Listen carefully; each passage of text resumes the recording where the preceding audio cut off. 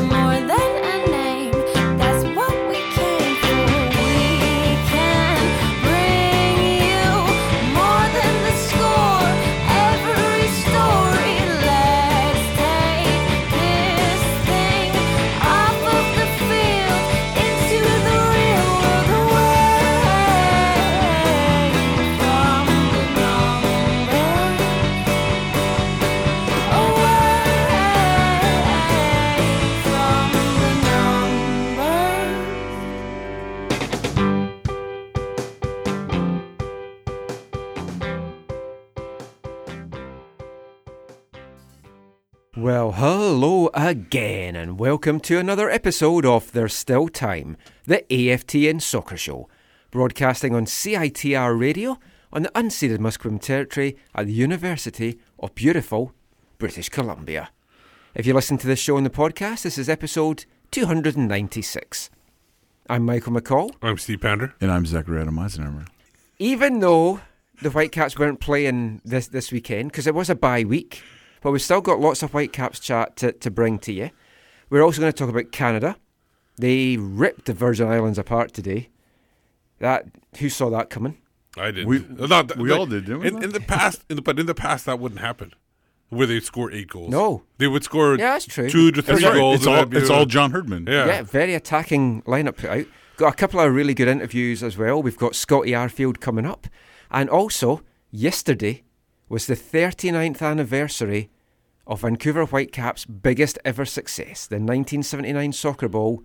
And we're going to bring a chat that we had a few weeks ago now with Tony Waiters, so we've got that coming up in part 4.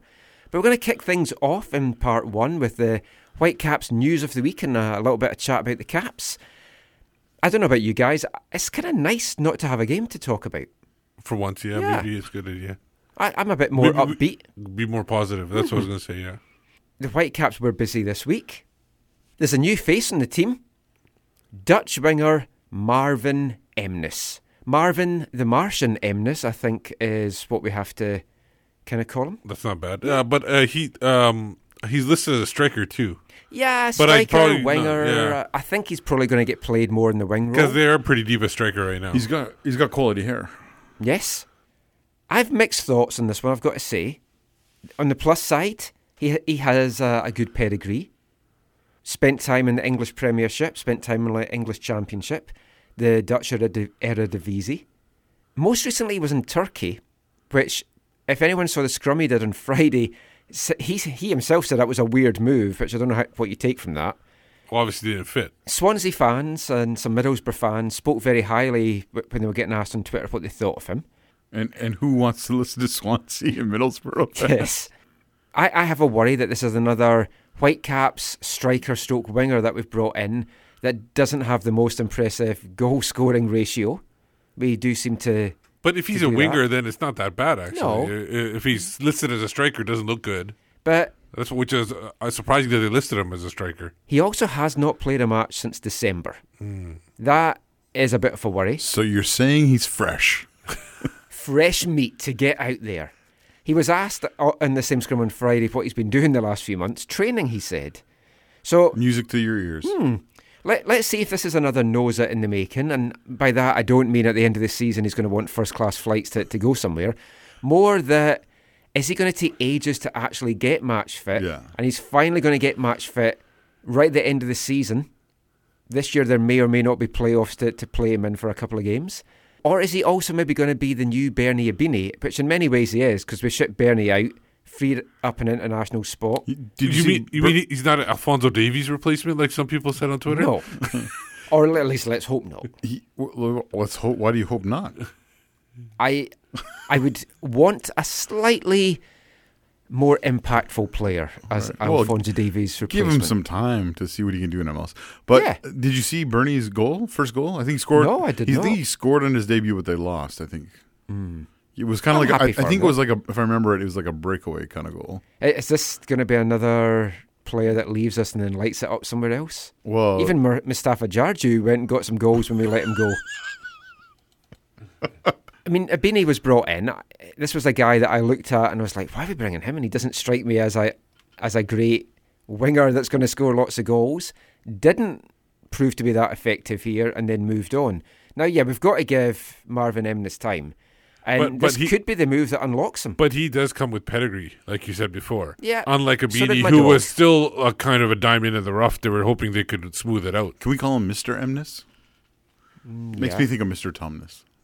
Oh. Who's that? From... Yeah, it's Lion, the Witch and the Wardrobe? Yeah, what was he? Half man, half... what do you call those? Fawn? I was going to say biscuit. Was he a Minotaur? Yeah, Minotaur, yeah. Huh. Marvin the Minotaur. There we go, we've got it. Mr. Marvin the Minotaur Emnes. Oh, man. You're welcome, everyone. Well done, Zach. We'll credit you with that. Yeah, please don't. We'll have a new hashtag because my more live more one didn't seem to work. Oh no, no, not even going to be in the ground. Well, I've pestered Ravi from the show to try and get her along. Okay, but we'll see how that goes. Anyway, let's get back to Whitecaps chat. No one wants to hear me go on again about Rose McCarver. You're right. It will be interesting to see how this plays out and if he can contribute at all. If like the El Salvadorian center back signing, Roberto Dominguez. Roberto. I don't know why he talks like that. Yeah, I don't know why you talk like that, but I don't even know what accent that is. It's just kind of like it feels like. It's this 6-month contract, guaranteed contract, and if they think he does well enough, they'll bring him back. Yeah, I mean, it's. I thought he was a former Sounder there for a second when you said El Salvadorian center back. Because you refused to name him. I thought he was like a former Sounder. Now, I'll admit, when this signing was announced, is there anyone else in this room? I'm sure there's lots of folk listening that immediately checked to see if Emnes was with Base or Avid. I did. He isn't. Who's he with? I can't remember. But he's not with Base or Avid. Surprised? No. Why would you be surprised? Because so many of our players are from Base or Avid. Right. But you... in the past. But you also... maybe not so much moving forward. But you also know that the front office and the football committee are posturing not to bring back some of the coaches, or maybe all of the coaches, or many of the coaches. And...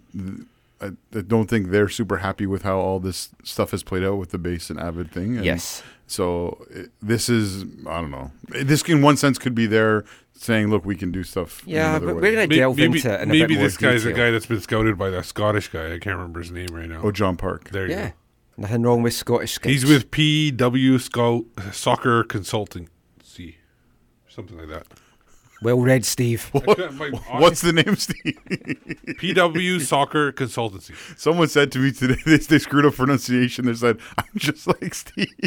And I felt that was so harsh on Steve. If you had heard my play-by-play calls in the 2 UBC games on Friday and Saturday night, I murdered some names out there. I really apologise. Were you by yourself for these? I was, yeah. Oh, yeah. My first ever games doing play-by-play. Friday, I'll admit, it was average. I thought it was above average. It was pretty good on Saturday night. Can people go back and watch on YouTube? No, it's on Canada West TV, so it's pay. You have to pay to listen to me. Wait, what? I know. Folk do that. But people who have paid, they can they go back? Oh yeah, they can watch it on demand. Oh, yeah. Okay. And so please let us know on Twitter if you listened to Michael on those, what you thought of his performance. Well, there are some clips. UBC Men's Soccer have got some clips of the goal because I called Tommy Gardner's the shot, the free kick. Yeah, okay. Which was fantastic on Saturday night. Scored 2 free kicks, one Friday, one on Saturday. They don't have my audio in the clips for Friday, possibly because when the first goal went in, I was like, oh, it's an own goal. I have no idea who got that. Yeah. But hey, it's 1-0 to UBC. That's quality play-by-play. Want to talk about a player that's been away on international duty? Ali Ghazal. Played for Egypt. New coach Javier Aguirre said he was the man of the match for him. He played just under an hour, went off the Egyptians were 3-0 up by that point. And he had a very interesting role, I thought. He played in front of a back three, dropping back when needed, sometimes behind the back three. Now, I quite like that idea. And I know three in the back has maybe been kind here, hasn't worked the best for the Whitecaps when we've tried it. So are you predicting about 2019 here? Or what are you talking about? Yeah. Or when the season's over after Seattle on the weekend, we could maybe experiment a little bit. But I don't know, I quite like the idea of Ali in that role. As of right now, I don't think we have the right personnel to do that. Well, Kendall's played it with Costa Rica. Well, right? yeah, but he might not be here next year. Right. We'll cover that in part 2. I'm talking about if we experiment season, a little bit. Didn't get a chance to see if Kai Kamara had played for Sierra Leone. I just thought about that on the way up. They didn't have a good result against Ethiopia. They lost 1-0 to Ethiopia. I'm not sure how much. Try to see if I can find it. I'm not sure. Yeah, I forgot to check if he played or how much he played. We'll get Steve in that. We'll find out who scored the Ethiopian goal as well. No, you're not. Come on, Steve. Someone else, though, that did play over the weekend, David Norman the Sixth, as you like to call him. Good job. David Norman Jr. came on as an 84th minute sub for Queen of the South in a 4-3 Iron Brew Cup win. Yes. Yeah, we name everything after Iron Brew in Scotland. Over Irish club Crusaders, because we play some Irish clubs now. Good win for East Fife as well, by the way, in that 2-1 over Partick Thistle. Yeah, it's a terrible name. Suck it, Steve that Clare. Irish team. The Crusaders, yeah. Anyway, but good for David Norman going over there. Watched an interview, which I tweeted out. You can check that out. He seems to be enjoying his first week there. So good to already see him get 6 more minutes for Queen of the South than he did in MLS for the Whitecaps. So that's a good sign. Yeah, one of his family friends or whatever has been in touch on social media, like, because saw some stuff we put out about him. He's like, "Oh, so excited to go and see him play." Yeah, I do hope to maybe take a game if I get over. You better. And I mentioned the new development team played their first game midweek. Were coasting at one point, but ended up losing 4-3 to our great USL affiliate Fresno. And did you see who was running their team for that match? For Fresno? Yeah. I'm assuming it was Robbie Earnshaw. Right, because their main head coach was away or whatever. Again? Yeah, so Ernie had put something on his social media or whatever saying it was a proud moment of coaching the first team, coaching against players he knew so well from the Whitecaps. And probably why they won. And the comeback. And we've got an update So, from Steve. No, I don't have a full update. I can tell you that he wasn't subbed on or subbed off. So either he played full 90 or he didn't play at all. Who got the Ethiopian goal? It's Gatane Kabede. We could maybe look to sign him. Add a bit of hunger to the team. All teams in that group are at 3 points right now, too. Yeah. Yeah, I know it was very disappointing for Sierra Leone. This was the game they felt that they should get full points from. I'm going to have to burn the top I bought last week then. Bit drastic, but... Why, is it a Nike top? I'll try and make sure I'm not wearing it at the time. But, I mean, yeah, that is the first development game. There's some interesting players in it. Patrick Metcalf left UBC now to rejoin this development team. So we'll see how they go. They've got some games lined up in Mexico either later this month or next month. Wait, was he not taking classes at UBC, or he just left like the team? No, he's left everything. Including classes? Yeah, to left try and his get family, it back.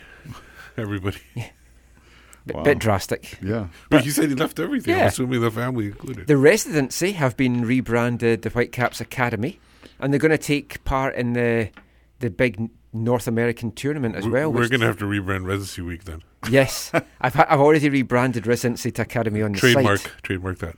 Academy Week. Doesn't sound as good. No. Rich Fagan has dropped down to be the under-17 coach, replacing Adam Day, who's gone to the Guildford setup. And we've got a new under-19 head coach, Ricky King. He was with Southern Alberta, the academy. Yes. Yeah.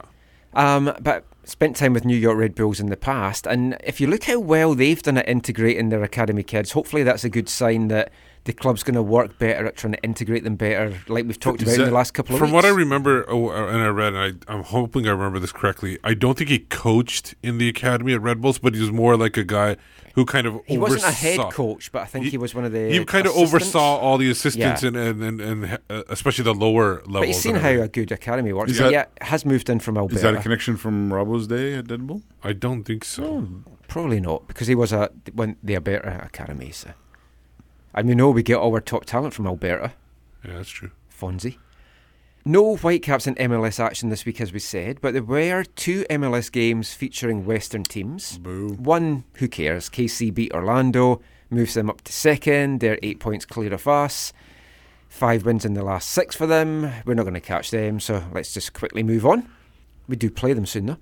Key result, and it wasn't a good one. Portland beat Colorado 2-0. Which is expected. Yeah. You can't expect Colorado to go into Portland. I had to work hard for it, though. Yeah, I I know. mean, Jeremy Ebobisse scored right before half-time. Then Diego Valeri wrapped up the points in the 65th minute, making it 4 seasons in MLS where he's hit double figures for both goals and assists. One of only 3 players to do that, along with Preki and Jamie Moreno. So let's just hope we can somehow go out and find a Diego Valeri from somewhere. I think every club kind of wants that. Of course. It's all about hope. Or we just give Portland all our money and we get Diego Valeri. No. You don't want him now. Yeah. He's still scoring. I'd take him. You want a potential You want- Diego Valeri. I just want to see what Zach refers to him as. Oh. Diego. That's good. Portland, 5th.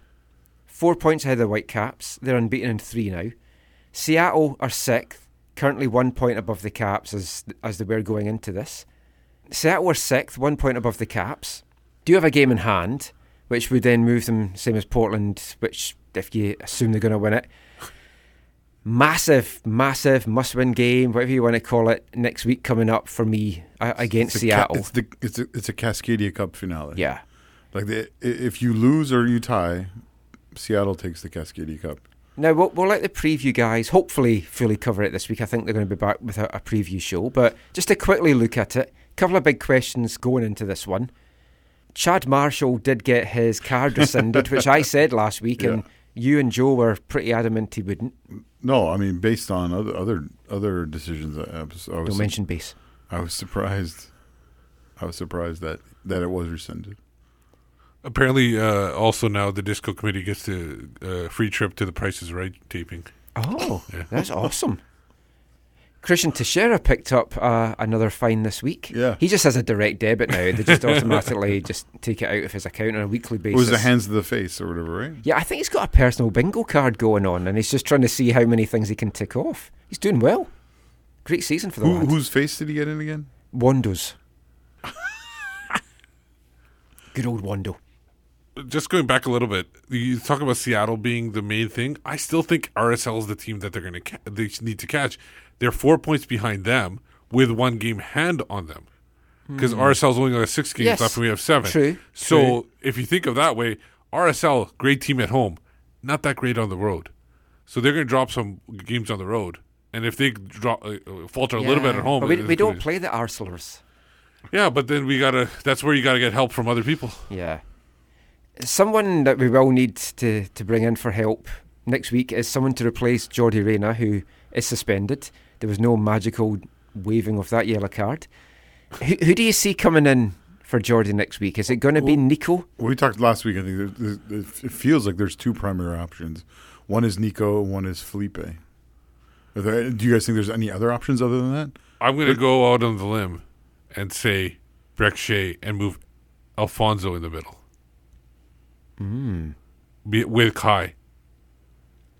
I might actually like to see Fonzie up there with him. Yeah, that's what I mean. Yeah, move in Reyna's spot. Oh, yeah. Move Brek Shea to the left side. Wow. Yeah. Yeah. Oh, that's That would an be interesting fun. one. I yeah. mean, I don't know. I'm just thinking that might throw Seattle off as well because you're running right at Well, their center yeah, I backs. mean, if you're playing a left back up front, that's really going to confuse well, them. if they gave Alfonso the freedom to go To attack. wide when he wants, Yeah, because Brek can Catch up. play in the middle as Yeah. well sometimes. And Christian, we've seen him in the box so many times getting crosses from Kai Kamara. So that's a possibility as well. Do we finally get our dream Blondell Kamara front 2? it would have been nice to have seen that early in the season. I don't see that happening. There's no way you can see that happening. Probably not. For such a big match. It would. I think I could see how many people would be happy for like a kind of classic 4-4-2, but I don't see that happening. So just to wrap this section up, will we be having our end of season show next week, or are the Caps going to get a result?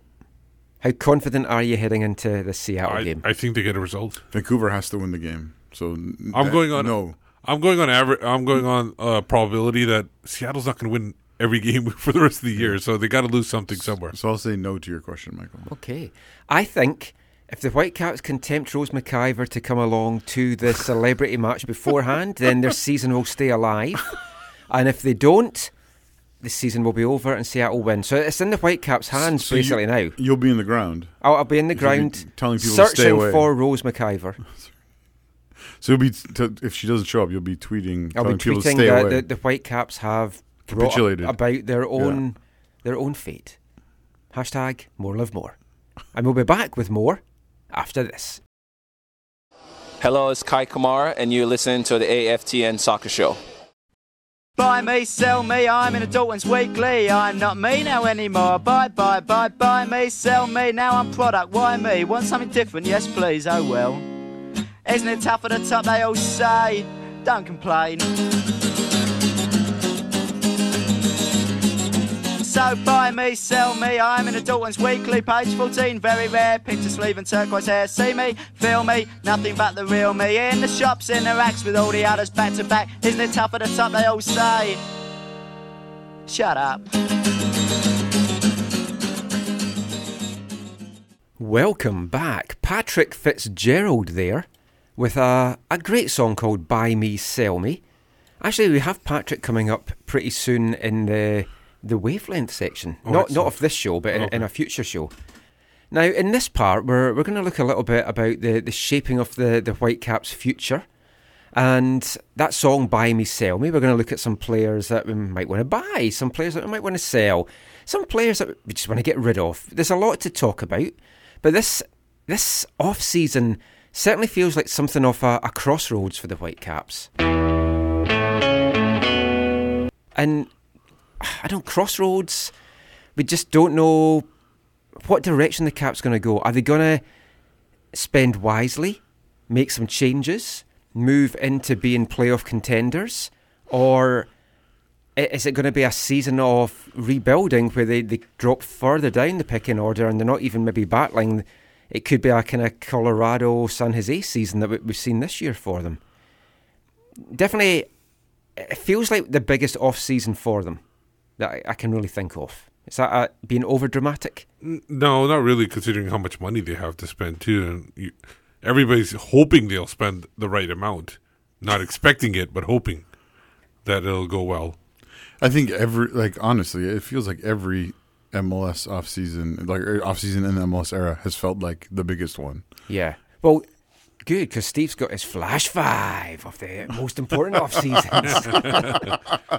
We'll bring that back. At 5, 2013. We should do that, that'd be good. Eventually. I've got a lot of good stuff planned for when the season's over, so we'll bring that up to you in about 2 weeks. Sure. So that'll be good.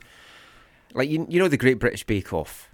Or Yes. the Great British Baking Show, as you seem to call it here, because Bake Off, No, Bake Off. sometimes I'd sound- call it Bake Off. I thought we would have the Great AFTN Bake Off, where we would just bake cakes and stuff, and we'd have a different challenge. 1 week would be cakes, 1 week would be biscuits. Players might not have playoffs to concentrate on. We could maybe get them involved as well. Or they might be busy, who knows. Zach's glaring at me. Because he has no idea what you're talking about. I thought he just didn't like cakes, but then, of course he does. Actually, I'm not a big fan of cake. Really? Yeah. That's a shocker. It is a shocker. I'm like ice cream cake. Oh, yeah. Right, well, everybody knows I'm that. more a scone man. Okay. What about a scone? Don't know what one of them is. Okay. It's the fastest cake in the world, though. Getting our own sound effects. Scone is the fastest cake in the world because 1 minute it's there, the next minute it's scone. Good one. Right, let's get into some Whitecap stuff. Do you know if anyone's tuned into this show for the first time and they're like, I've just joined campus here at UBC. Wonder what I can do on a Sunday night. Enjoyed the trance guy. Let's just keep listening and see what's on after him. Hope you're enjoying it. So let's get to the thing you wanted to talk about. So, let's have a look at the current squad. Who we want to keep, who we want to leave. This is such an important matter. Steve's brought notes. I just brought a list so I don't forget people. I have the list in front of me as well. Yeah. Now, try and do this with your head and not your heart. Oh, for sure. Because Zach would keep everyone and have a score of 50. No, this is and this is what I'm not. I don't expect them to do these things. This is what I want them to. Yes. do. This is. Do you want to do it by position? I think that'd be the easiest. Okay. Let's look at the goalkeepers then. We've got 3 in the books. We've got Spencer Ritchie that's on loan in Cincinnati. What's the language you use in the off-season articles for this? In, out, and on the bubble. Yes, in, out, Nope. on the bubble, or keep, marry, kill. No, that's we're not doing that. Yeah, sorry. So, okay, it's the goalkeepers. We got Marinovic. I'd marry Spencer Ritchie. Oh, we got 4. I forgot Yeah. about it. Yeah. Marinovic, Rowe, Ritchie, Melvin. For me, Rowe goes. If he can keep Marinovic, if he wants to stay, keep him. And the other 2 are backups. Ritchie, I'm assuming, is the backup. Melvin, the third. So for me, I assume Richie's going to end up in Cincinnati. I think he will as well. But what if what we were talking about before? Ousted ends up in Cincinnati. Then I don't think it'll be Ritchie. I think Richie would still go as a backup. yeah, I think You think so? Yeah. Yeah. Okay. But Sorry, potentially. For me, But I would work to bring Ritchie back as backup. yeah, I think Alan might take him in the expansion draft. And that'll be the Whitecap that he picks. Well, it could be that they just arrange it and then give it to him, and then he doesn't have to pick him. He just gets him, and they don't pick anybody. So, from the so team. Spencer, I don't see coming back. Yeah. Sean Melvin, I see back no matter what. Then then in that case, make Sean Melvin the backup, and then sign Thomas Asal to the third keeper spot. Yeah. Yeah. And then I see. Because I do like him. I agree with you that Yeah. I think Rowe will be gone. And Marinovic, I think his stated goal is he wants to go to England. I think. Yeah. Is that not his stated goal? I don't know how publicly he's said this, but his plan when he first came here was to spend season and a half maybe here, end of this season, move on with a move in the winter over to England to the Championship, possibly something like that. He would have been over there before now, but it was all the visa things. He hadn't played enough games for New Zealand, stuff like that. Now he ticks all those boxes, so he can definitely get that. Now, move. the only thing is with him, like I said, keeping him, if there is obviously coaching changes and the goalkeeper coach moves on from here, then you would have to bring in a new goalkeeper, because usually the We don't goalkeeper coach. have to, but But yeah. goalkeeping coach usually wants their own goalkeeper, as we've seen in the past couple, 2-3 goalkeepers. Yeah, I personally think Marinovic will move on. Yeah, I wouldn't be surprised. I think Ritchie will end up in Cincinnati. I think Rowe will go. And We'll just have a new starter with a couple of regular yeah, backups. Yeah, and I Rowe's- like the idea of bringing Hassel in as the third. Oh yeah, I like Castle too. Rowe, do we know? Does anyone know if his contract next year is guaranteed? No idea, but they can I don't think just so. not take options or I, just I release doubt. them and- I doubt they I do would- that yeah. for backup goalkeepers. For Spencer Ritchie, I also personally think for his own good, he shouldn't come back just to be back up here. Yeah. He either needs to look to be a starter somewhere, maybe in USL, or go to Cincinnati where Alan Koch knows what he can do, and he's maybe going to get minutes or at least push whoever they have as the Yeah. starter.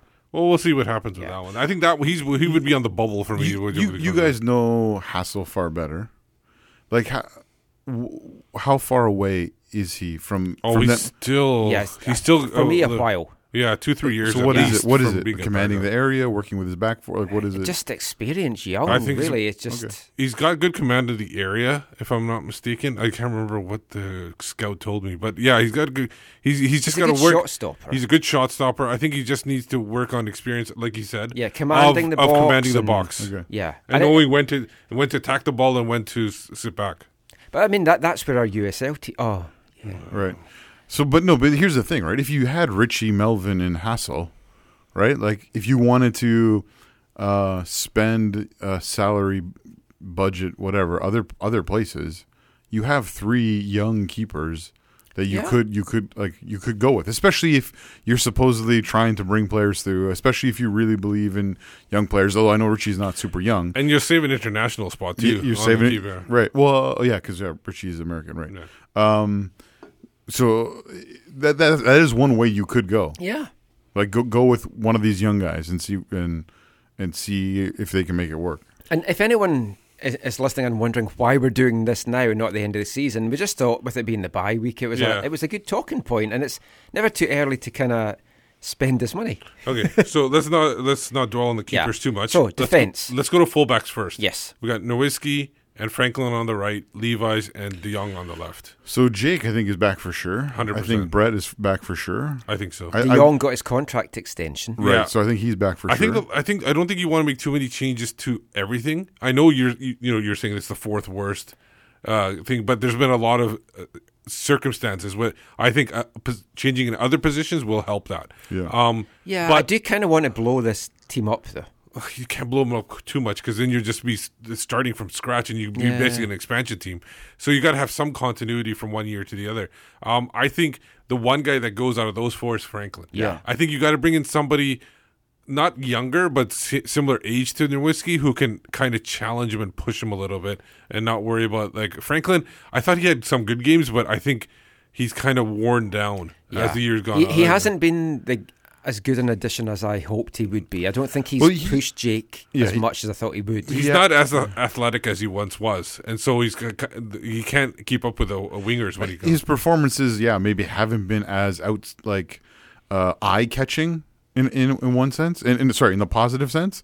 But overall, I haven't been disappointed with him here. Not a huge. I just think again, if you want to, you can probably spend less salary budget there and bring in someone with a little bit less experience. Maybe even from the draft. Oh, you could. It didn't work out last year though. Left side, De Jong and Levi's, like you said. Yeah, De Jong is supposed to resign. I was thinking Levi's would get loaned out, but after his game last time, and the fact that he played 90 minutes, and just the way he connected with Davies, who I don't know who's going to be there next year, but he was so impressive. Oh yeah, right. But whoever it is, I think Levi's showed a lot just on one game. If he hasn't got over this whole cramp thing, I would sadly let him go. But if he has got on top of it now, definitely very happy to have him and Marcel challenging. Remember, he was and gone. I'd like Brett to be the starter. He was gone for 18 months, if I'm not mistaken. So it does take a little bit of time to get back into full shape. The centre backs is interesting. Centre backs, okay. So obviously the one that's the question mark because we don't know. Like obviously some people have inside information probably, but Waston, we don't know. Everybody, Michael, you've been saying he's gone. But you said he was gone after the World Cup. Obviously, I think he would have if he'd played all 3 games. Yeah, and I know that. But the thing is, how many teams out there are going to want a center back north of 30? And what where in Europe are they looking? European teams are usually looking for younger players because they want to develop those players. So I don't know how many options he has, but. He might just move on just for the sake of moving on if he's got that strong connection with Robbo and Robbo. But if anyone has done their scout, well, also depends where Robbo ends up. Because if he ended up back in England, for example, he may want to take him. Yeah, I mean, if he's an assistant, he'll talk up the coach to bring him over. The other guys you got is Henry, you got Mond, and you got Aha. Of those other three guys. Dominguez. Oh, right, Dominguez. But I haven't seen him play, so I don't know. Of those 3, though, that have played this year, I'm thinking Aha's the one that's got to go because I just haven't seen enough from him. Maybe he's got something, but I like Mond and Henry more, especially if Henry wants to stay one more year and kind of keep working on his game while he's trying to get that contract in Europe. For Daniel's sake, I hope he can go back to Europe. But if he can't, then I'd be happy for him to be here. Yeah, I'm the same. He wanted, I think, to be here a year, prove himself. Prove that he's injury-free and then go back to Europe. That hasn't worked out. Well, only because he punched the wall. No, he got injured. At the start of the season. But when people go through knee injuries, they usually have other like hamstrings and calves and other strains that are going on along with that. If Waston was to move on, I genuinely think he will. But a lot will depend as well on what coach comes in, because the coach is going to have his own ideas. He may not fancy the likes of Aha. I think Aha was brought in to be the replacement for Timmy Parker for this season and beyond. I don't know, though, that he has shown his worth. I wouldn't be too sad to see him move on. If you're looking for some continuity, though, you can't get rid of all your centre-backs potentially. Mond, I'd keep Mond. I'd keep Mond as a couple of weeks ago, I would have said no. But Mond. I keep Mond as a number 3 for sure. Like at least a number 3. And I'd keep Henry, and I'd probably let Aha go and think Kendall will move on, and we don't know what Dominguez will bring. And then you bring in like a TAM centre back to replace Waston.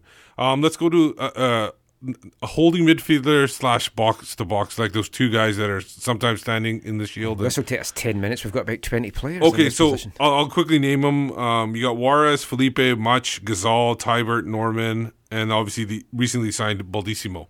For me, you have basically we have 7 players there, including Baldissimo. You got to cut 3 of those guys out, at least 3. And the guys I'm thinking is obviously Juarez. Obviously, I'm going to say Juarez. And then you got Much, I think, is going to go back. We all talked about that before. We knew that coming in, that he was a 1-year thing. And the other guy, so the last one out of those 3 that we should cut, I think, is either Felipe or Gazal. And it all depends on what you want. I've been on Felipe's side. Recently, I'm kind of really right in the middle, stuck in the middle. And I'm kind of leaning more towards Gazal because of what he's shown. Does Ali G have aspirations to go back to Europe? I don't know, but I don't know. If he's back in the Egyptian team setup, it might be interesting what the coach says to him. Yeah. But obviously he has played in Europe at a high level in La Liga and had fallen out of favour with the previous coaches.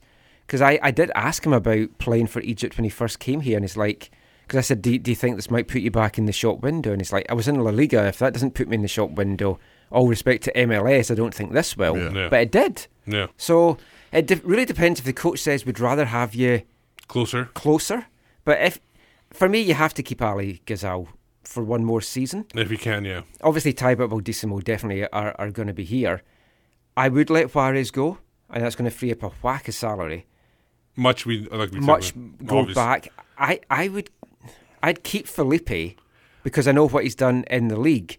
But at the same time, I also think he is great trade bait. Yeah. Someone will take Felipe because of what he's done in the league. And the thing is with Felipe, you can't keep him because if you want to bring in, like personally, my biggest need that we have on this team is a designated player who can be box to box, can play back in the thing, but can also attack. So that's my number one need. If you keep Felipe, you're basically taking that slot out of the. So I would keep Ali G. I would keep Rusty. Do you have Dave Norman going on loan? Or no, I forgot, but 3 Canadians. No. I think I put Norman as your number 4 guy at that position. So he's basically a backup to one of the spots. Yeah. And I would see him getting at least 10 games in next year. At least 10. Again, this is going to depend on the message to the coach. If they go with integrate the guys, get the minutes. Now, if not, I'm pretty sure him and his agent will be pushing for another loan deal. If he does really well with Queen of the South, wouldn't be surprised to see that extended to the end of the season, which would keep him away to the summer. Yeah, that's true. Then it's hard for him to come back in the middle of an MLS season and force himself into the reckoning of the team. So it's an interesting one. He could then get loaned out to CPL or something. I think he's better than that. No, I see him playing a lot of minutes next year. Did you minutes. Did you leave out Simon Colon because I got him out as a different. Okay. I wouldn't have him as DM box to box. A couple of things. The thing about Juarez that I'd be a little bit concerned about, I'd be shocked if he's doesn't have at least one more year guaranteed in his deal, and I think that's going to make it difficult for him to be moved on unless someone wants him or he's bought out, and you can only buy out one player per year, and they haven't bought out a player since Barry Robson. Yep, or they have a mutual parting of the ways, which he could line something else up. Do you see him getting paid what he's getting paid here, and then saying I'll walk away? I can't see him getting. Well, I know he got offers. Oh yeah, right. He before got more. Coming here, but he could have got more. Yeah, okay. But he chose to come to Canada just because not so much the lifestyle, but the safety aspect compared to Mexico, just for his family. Yeah. So for him, money is not the motivating factor. It's a safe place for his family. Yeah. I don't see him having a future here. If you were to ask me right now about Felipe, I think Felipe will move on. I just don't want him to, but I think he will move on. Yeah, that's fair. So the next spot we have is the other position you were talking about, more of a number 10 / attacking an 8 to 10. Yeah, withdrawn striker, kind of a number 10 spot. False 9. Yeah. Oh, we got a Reina. Obviously, that's the position I'm thinking. Reina. You got Mosquita. Yeah. And then you got Colin. Now, Colin, I think he's ideal to either play in the academy with the U19s, or he's going to be playing in CPL, one or the other. Yeah. Mosqueda, I think, will be moving on. Yeah, I believe he's already got a deal lined up to take him, let's just say, to Scandinavia. Oh, wow. That's obviously rumors and innuendo. Okay. And then you got Reyna. I think Reyna stays, especially if the new coach likes him, if Robbo stays, then Robbo likes him. And as long as he keeps himself out of trouble in the off-season. Yeah. And I would think that if that's another spot, I think you would want to bring a young designated player in that spot. What do you guys think? That seems to be successful for a number of teams. That sounds too logical, Steve. The young DPs seem to slot into box-to-box or a number 10. Yeah. That seems to be what some of the more successful teams in MLS have done with their, Look, their FC young Dallas DPs. does that regularly. So that makes total sense to me. Okay, so that's an easy one then. Wingers, obviously, that's going to be a lot of upheaval there. Yeah. You got Beanie's already gone, obviously. You got Breckshea. You got Alfonso. He's never leaving. Alfonso Davies. No, I think He's a lifer now. He's going to retire at 36 in Vancouver. I think this will be his last year. I can guarantee this will be his last year. Davies. I don't know. Have we checked his contract situation? Have we read the fine print? Yeah. Can someone please read the fine I print? believe it's in a 6 font. Alfonso Davies obviously moving on, and then you got Christian Teixeira, and you got Theo Bair, who will be signing next year when he turns 18. Now, I think Theo Bair is an ideal guy to be a number 4, number 5. I think I would or a lone candidate. Teixeira, I think is the only one you would keep. Obviously, Davies is already gone, anyways. I think Teixeira will go. I just don't see him. If Robbo goes, then it'll be a complete upheaval. Here's one thing I didn't say earlier. If Robbo goes, you're going to see a lot of his guys go. And Teixeira's one of them. Yeah. And Mosqueda's one of them. Yeah. So they're obviously but I wouldn't spend a DP money on that spot. I would spend get one TAM player and then get a couple of players in the 200 to 300 range, and then you got the young guy. There's definitely some affordable wingers that you can bring in. I agree. I wouldn't waste a DP spot on a winger. Last spot, obviously, we got striker. You got Kamara, you got Blundell, you got Hurtado, you got Bevan. My personal feeling, I think Blundell either this was an off year where he just wasn't used to the culture and the area around here.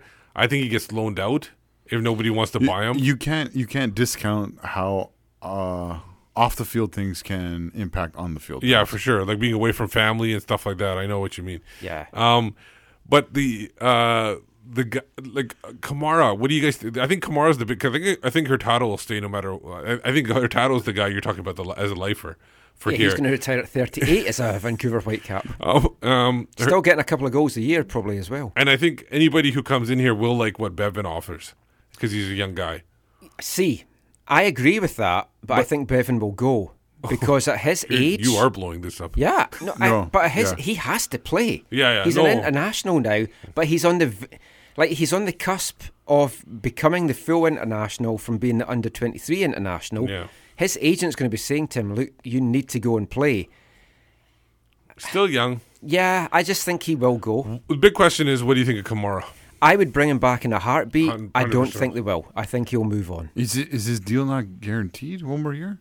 Oh, I think he's signed for next year. I think he's guaranteed for next year. I don't know if it's an option or whatever, but there's ways you can move. Right. But I would certainly have him back here. Like how many years in a row do you want to go with moving your top goal scorer? I don't. That's exactly why I want to keep him. No, but I know. But if you look at that, like how many times does that happen? And this is what, year 8? It's happened at least 3-4 years. You have to look at who they might bring in and what formation a new coach might want to play. Right. So if the new coach is like, I'm only playing a one striker and my DP guy is a striker, Kai, you're going to have a more of a bench role. That might not Does work out Kai want more of a bench role? Right. He already wants to play every single game, and Robbo has to kind of speak to him and say, look, for your own good. And I think he's starting to come around to realise that the coaches and all the medical staff that do all this, they are saying, look, sit this one out for your own good, and he has benefited. Yeah. He's having a good season. Maybe not the Golden Boot season I had him lined up for, but slightly better than Fernando Adi, yeah. But I would like him back. Hurtado, have him back as well. Do think Bevan will go. Blundell I could see a loan. He's on a guaranteed deal, no matter what. In South America, you're not going to have paid that transfer fee and just let him go. They want to recoup Was that. it 1.3, 1.7? 1.3, right? It was 1, I thought 1.1, but... Okay. Whatever it is, it could be like It was an odd number. It could be a Rivero situation where you loan him out, he really does well somewhere else, and somebody wants to buy him off you. He impresses somebody in that league down South America. So to quickly that league. wrap this section Whatever up league. just Yes. with a couple of quick questions. Pressing needs, DPs. Like, we're hoping for 3 DPs with this money. What are your pressing needs to fill with 3 DPs? Striker, a young DP at number 10, and your best DP as the box-to-box. Zach? It's hard to disagree with that. Because I think the box-to-box will help the defense too. Yeah. Because that guy will control the ball and move the ball around, and that will give up less possession for everybody else, especially the opposition. The box-to-box I wouldn't have as a DP just because we've got a lot of depth and we don't know what formation. You're asking for trouble. I would rather have a DP centre-back. Then box-to-box? Yeah. Okay. MLS will never approve. We just have to... Oh, yeah. But we've got to do something with that defence.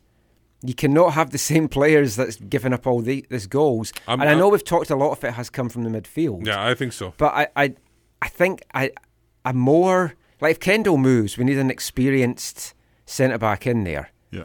And I think a DP centre-back would be ideal for that. I think if you can find another Kendall Waston somewhere, like in another lower league, and not have to pay him a DP salary, I think that's worth it there. But the thing it's is, not easy to find that kind of player. But if you Kendall's deal, he's easily a TAM player. Like, Yeah. It's not... Yeah. But I'm saying you buy a younger Kendall version, and see the winger. Those positions, Steve. I think Steve is kind of bang on, because the one thing that's not been great in the entire MLS era of the Whitecaps is the midfield.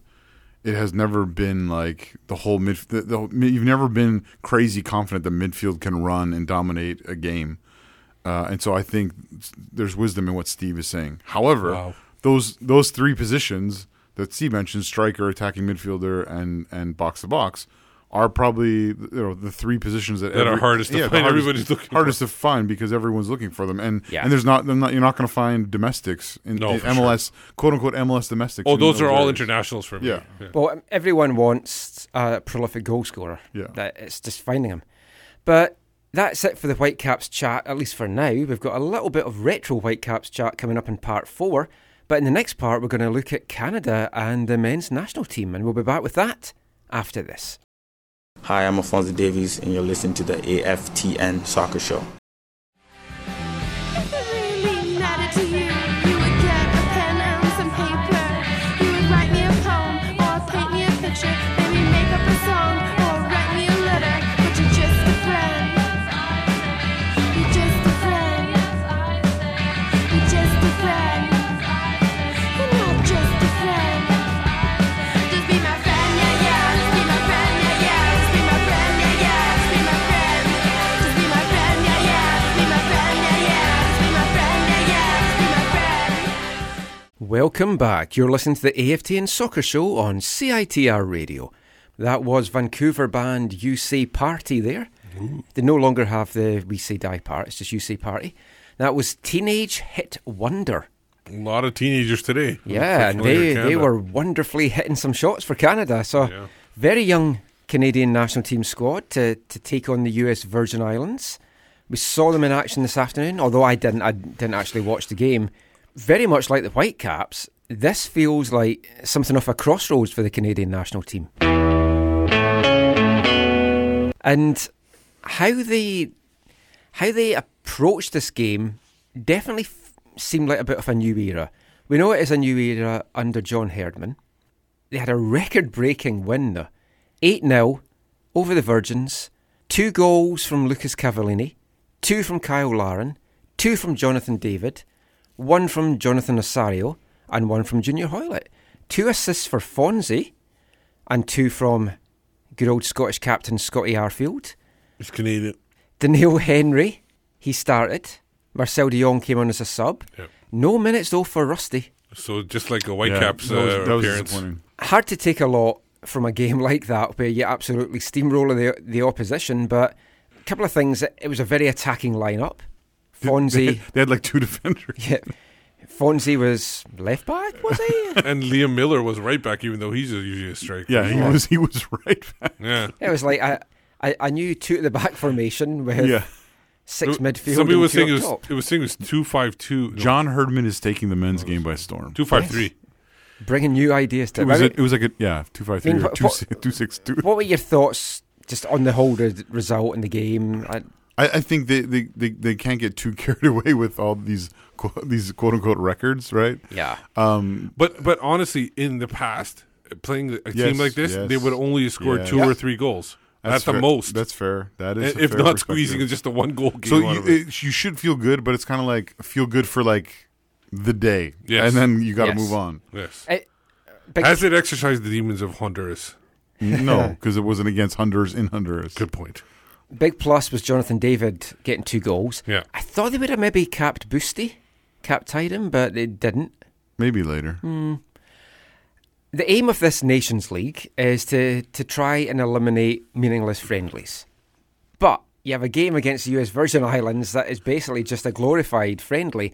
And I know you've got Gold Cup qualification and World Cup qualifying seeding on the line. Yeah. But it's hard to see these games as but this game would too never. much. I don't think this game would Ever ever been happen for Canada. scheduled.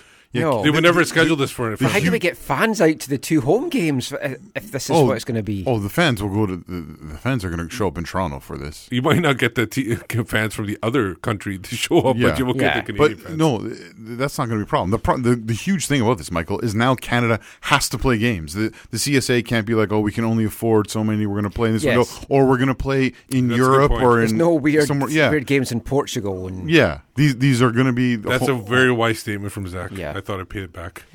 these are going to have some home games to look forward to. Unfortunately, none of them are going to be in Vancouver. Yeah. ever again. Yeah, but this is a huge thing. It might seem right now it might seem not great or like whatever. They're whipping some teams or whatever. But I think you'll see in Toronto. I think people are going to come to see a Canada side that attacks, that's young, that's youthful, that's exciting, also, and I hopefully think it'll be similar in October. Cuba put the gauntlet down now for Canada by hammering Turks and Caicos 11-0, and that's against 2 countries. Yes. So, I mean, Canada's got to up the Classic. game a little bit. And one's a European side, sounds like Turks. Now, despite playing a minnow, Canada basically got all their big guns to commit to the squad. Atiba Hutchison was obviously missing, but I mean, they got a lot of the guys out. And the thing is I saw a tweet something, and I didn't get to watch the game either. But there was a tweet where somebody heard John Herdman when they were up 3-0 say, "I want 2 more." So the John Herdman was going for it with that lineup. Well, too. goal difference could play into it. big You time. still never know that. Yeah. But it's going to be tough for Herdman to manage some of the players with this, because you've got the likes of, say, David Witherspoon, for example, who's committed to Canada from Scotland. On the bench today, flew over from St Johnstone, didn't get on the pitch. You can only play 14 players if you're using your 3 subs. So there's going to be some guys that are going to be like, well, why am I even bothering committing to this? Or is it the lure again, that... I think we said this before. You're saying this is somehow a problem for Canada. This is a problem we've never known before in this way. And I think that's a good thing. It could reverse, is what Yeah, I'm saying. it's just Michael just wants to cause problems. Yeah, sure, it could, but let's deal with that when it happens. Like, this is a positive. You have all these people who are young and want to play for Canada. They see the opportunity. They know there's a co-hosted home World Cup. You got to take it. You got to strike while the iron's hot, and I think that's what they're doing. Yeah. One guy, though, that did get minutes, got 2 assists, wore the captain's armband, was Scott Arfield. And I got a chance to chat with Scott on Friday. Let's bring that for you now. And I wear it for my lady, the Canadian flag, baby.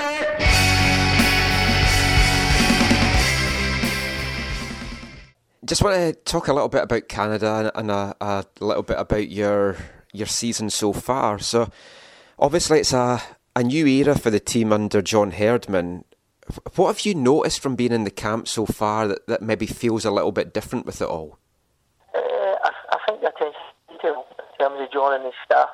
There's been no stone unturned in the preparation for the games. There's no hiding place for the game on Sunday. So if we fall down with a bad result, then it's completely on us. So I think we've took responsibility. They've gave us everything that has been asked. So I think the responsibility is completely with the players now, because I think the staff and in particular the manager has completely put that responsibility onto us. So we as players need to come up on Sunday and manage that game as well as we need to get a good result. Now, it's obviously a young squad that's been put together for this one. You're kind of one of the veterans in it, which is kind of crazy, I know, to say at 29, but are you enjoying this kind of, I guess, veteran role or more leadership role that you've got with the group now?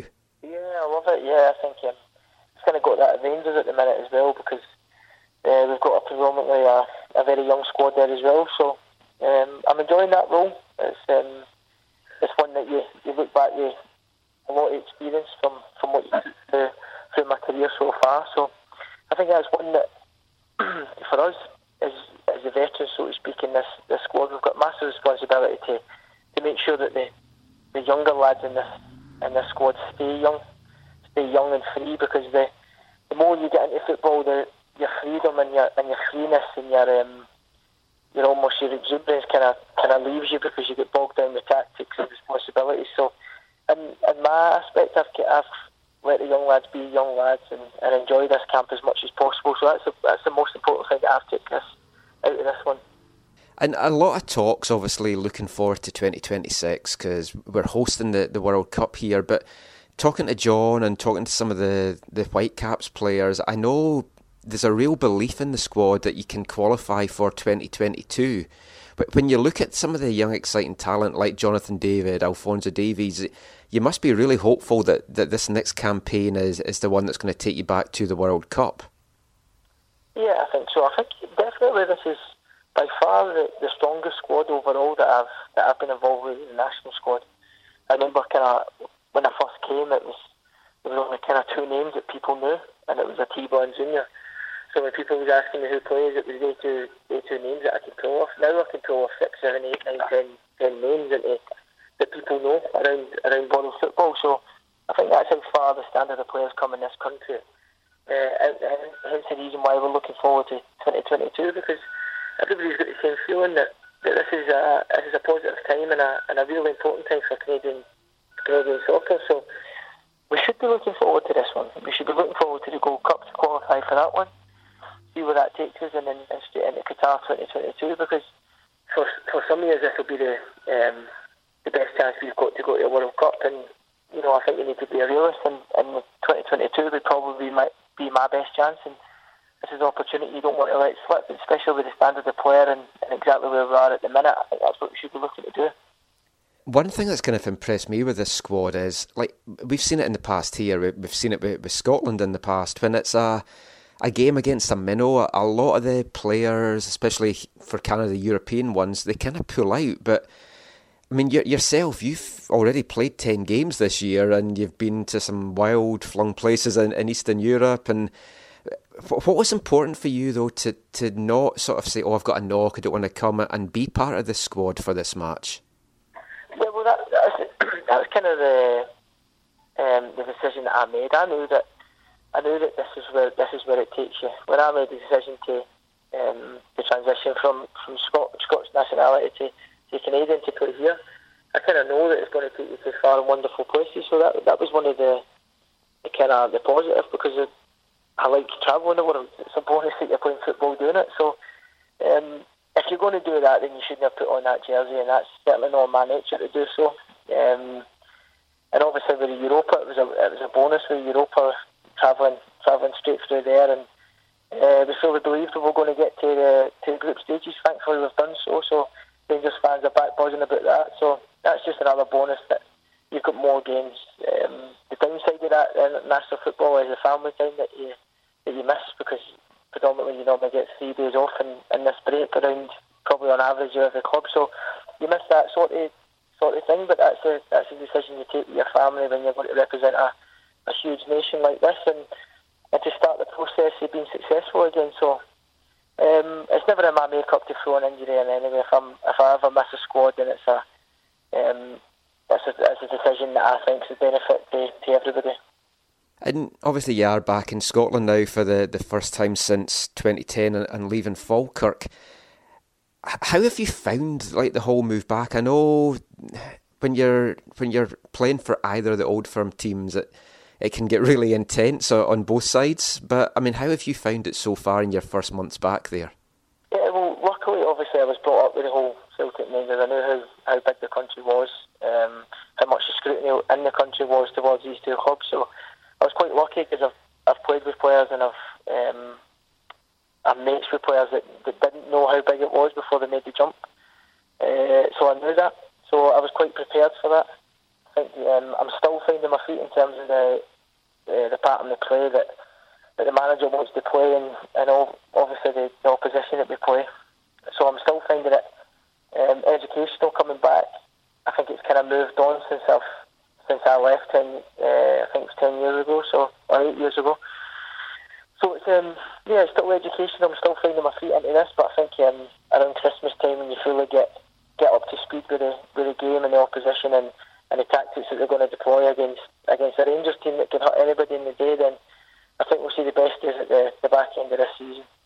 I know it wasn't the result you were wanting in your first Old Firm game, but what was that whole experience like for you? I know you played in a cup final in 2009, but was that maybe the biggest game that you've played in, and how did you find that first Old Firm game? In terms of fixture, by far the biggest. I think iconic around the world. I've got the boys here were asking me about that game as well. So it's iconic around every part of the globe. So I'm quite glad the first one's out the way because you build yourself up. Everybody talks about that fixture, so you build yourself up thinking about it. So I'm glad that it's over. I think we'll be better for it. I think there was 6 debutants into that sort of fixture. I think Celtic, in terms of experience, had far better ways of managing the game and managing the event, so to speak. I think the managers obviously knew in the fixture, so I think it was good. I don't obviously we never got the result we wanted, but whenever we really turned up in the day, it was quite a flat performance from us.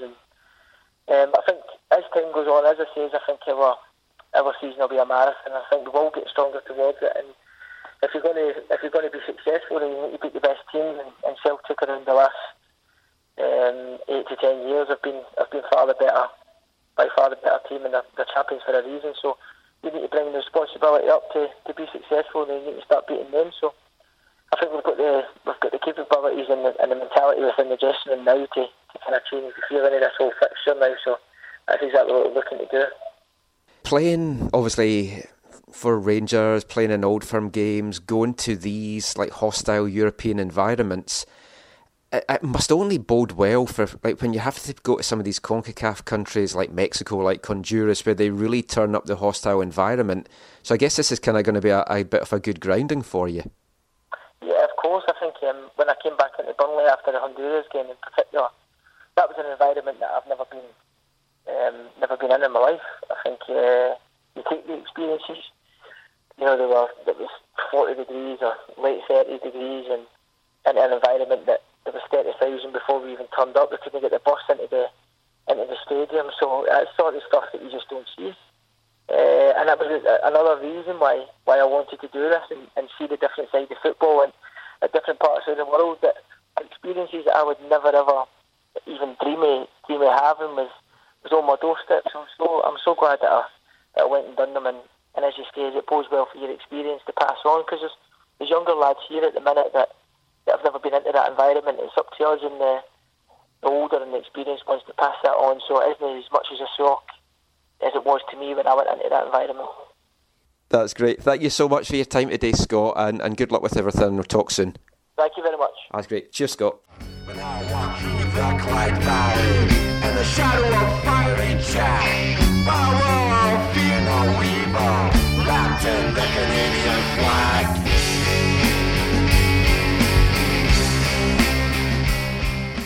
Steve, I don't know about you, but I didn't understand a word either of them said. It was hard. It was bad connection. Love Scotty Arfield. Who doesn't? Still wish he was playing for Scotland. But anyway, I'm glad he's playing for Canada. Did he ever play for Scotland? He played a B level and under 21 and stuff like that. Oh. But made the right choice. Finally, as well, very apt music. The Yummy Fur there, a Glasgow band. Scott Arfield is now in Glasgow playing for Rangers. So I had a couple of folk ask me what this Canadian flag song is that I have played. So it's by the Yummy Fur, Glaswegian band. Check out their stuff. Recommend their second album, Kinky Cinema.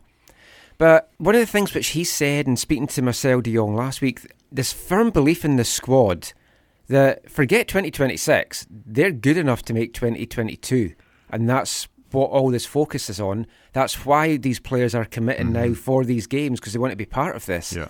And they're excited by it. You have to feel 2022 is really a realistic option for this team. I think right now at this point, I'm willing to go that it's a realistic option to make the Hex. If there is a Hex. Yeah, I don't know what that qualification process is. Be absolutely gutted if we don't make the Hex this time around. They're definitely in a good spot for make that. Obviously, once that happens, then anything can happen from going forward. I think this is great. This is all great. The attitude, the posturing, it's great. It's really, really encouraging. In terms of, can this become a reality, Michael? In terms of, is 2022 a real possibility? I think the biggest question marks are in defense. There are so many weapons. We didn't need one today. Right. There's so many weapons going forward with this team. You have to have concerns, especially, I think, about the center backs. Are they going to be good enough to be able to do what's needed to be done to qualify for the World Cup? Yeah. Just have to go with the whole Kevin Keegan score. One more goal than the opposition Newcastle approach, and hey, there we are. Well, Herdman's he's a Geordie. Yeah, there you go. So there's been real buy-in, though, from the squad, it appears, under Herdman. We've not seen a lot to judge him on, but positive signs so far. Do you agree? Yeah. Yes. Sorry. Going to play a little bit from John Herdman. He did a couple of conference calls in the build-up to the game. We brought you both of those in our extra podcast that came out on Friday. But I just want to play the two questions I asked him in those calls, and we'll just play that for you now.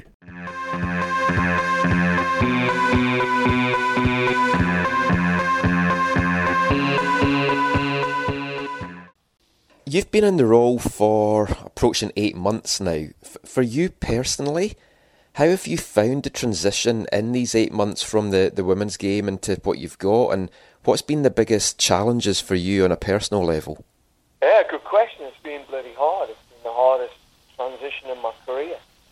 Number one, saying goodbye to a group of players that you've worked with and pretty much given your heart and soul to for coming up 7 years. You've built some great relationships with, and then having to hand that thing over, handing it over to Kenneth Heinemon, that's tough. It's still something that you're deeply invested in. So there was an emotional piece around that. And then, I think all the questions, which you knew were coming, the questions where people were doubting your competence. You've delivered 2 iconic moments for a country. You've delivered gold medals at Pan Am Games, back-to-back podiums. You've Algarve Cups. You've taken the team to a top 4 ranking. You've helped develop players that have gone on to play at the PSG and won UEFA Champions Leagues, but you're still getting asked the question, can you coach with men? I mean, I think it was just a sad indictment of some of the mindsets that still exist, but you had to deal with it. And when you're dealing with that, it becomes that level of clutter, but at the same time, it becomes your mountain and your motivation to prove a few people wrong, which I don't mind having that as a motivator. And then, working with the players now, it's a different cat. It is different. It's different in that you see that, working with the women's team, it was very clear that the women's national team was the top of the pinnacle for those players. There was nothing bigger than representing Canada. But for many of the young players I'm speaking to, you can see club before country. The Toulon event was an eye-opener for me that, 10 players that should have been there weren't there, either through, planning that should have been done 2 years ago for a big event like that wasn't done, or that, playing for Real Madrid or Manchester United is more important than playing for Canada. And that's a new experience for me, coming from a different culture. So, dealing with that where the shirt isn't as important to people. It's important, but not as important. And, rebuilding that focus or trying to redevelop a culture and a vision and an identity around what this national team has to become. So it's been a hell of a challenge. I'm not going to lie. I mean, I've come in, I had a big transition to undertake and rebuild some new processes, new staff to immerse into the culture. It's been big, but it's no different to our experience in 2011 when I turned up and the only thing left was the equipment person, and no files, no systems, no processes. It all went with the previous coaching staff. So if I'm being brutal, we've started from scratch. It's been 3 men. Joey Lombardi, I've got to say, he put a hell of a shift in, 5 in the morning till 8 at night, 15-hour days, and I'm doing the best job in the world. I'm not complaining. It's just been a hell of a challenge and enjoying every minute, but it's not been easy. Earlier in this year, you had kind of talked about wanting to make sure that the Canadian young players were in the best environment for them to get the minutes that they need to develop. Just wondering how those talks went with the MLS sides in particular, because obviously there's a lot of Canadian talent that maybe hasn't been getting minutes regularly this year. In Vancouver here, we just saw David Norman, for example, go over to Scotland. But how have those talks gone with the MLS teams? Yeah, I think it's building relationship. It's a lot of the work that we've done is starting to develop and establish a trust that, first and foremost, that we've got our house in order, we've got our business in order. So we're providing the clubs with information on statistical level, entry, exit information that they hadn't received before. The level of detail that we're prepared to show is very different to what they've experienced. So I think, the one thing that we wanted to do before we start asking questions and before we start, maybe pushing an agenda, we wanted to make sure that there's a level of trust that we're prepared to go above and beyond what maybe has happened before and start building a relationship. And that starts with showing people that you're prepared to actually listen and trust and work harder for them. And I think there will become a point where we can start deepening those conversations. Most certainly at the youth level, we in 2 weeks' time we have a pilot starting in Vancouver Whitecaps, which is our MLS integration approach, where our U15 and 17s will hold a camp in actual Whitecaps environment. Mauro Biello, myself, Andrew Olivieri, Joe Lombardi, all the staff will be down working with those young players. I mean, even to get to that level in such a short period of time, to break down the barriers that have been there in the past, has shown these processes that we want to, establish a relationship, a genuine relationship, so we can start periodizing our talent better. We can start using our tournaments to springboard these players into new environments and work together. The money that we spend on youth development and they spend to synergize that and actually try and make it more of a one system. And that hasn't happened. And it was interesting speaking just to one of the MLS Academy directors, and he said for 10 years there's been little trust. But in the first 5 months, we've had 5 workshops already with the MLS Academy directors, plus the GMs, where we've had the clubs together on calls talking about the pathway for these players at the youth level. So it's a process. Like if you come in and you say, look, we want this and we need that, you actually have to show you're prepared to do things differently and say, we'll give you this. We want to work this way in a way that's going to help you. And then at the same time, once we both can get on the same page, I think then you can have real conversations about the future. So I think it's progressing. It's been a good shift in the relationship with MLS, and I can't wait for the CPL clubs to come on board next year as well, when they're ready to start talking about the evolution of the youth pathway and how we integrate a one professional system in our country. Because I think that's one thing Canada can do. And if you come in and you're telling people what you want, when you want it, it doesn't work in this country. It has to be about trust, and we're building those relationships. We're feeling it, we're seeing it with how things are progressing.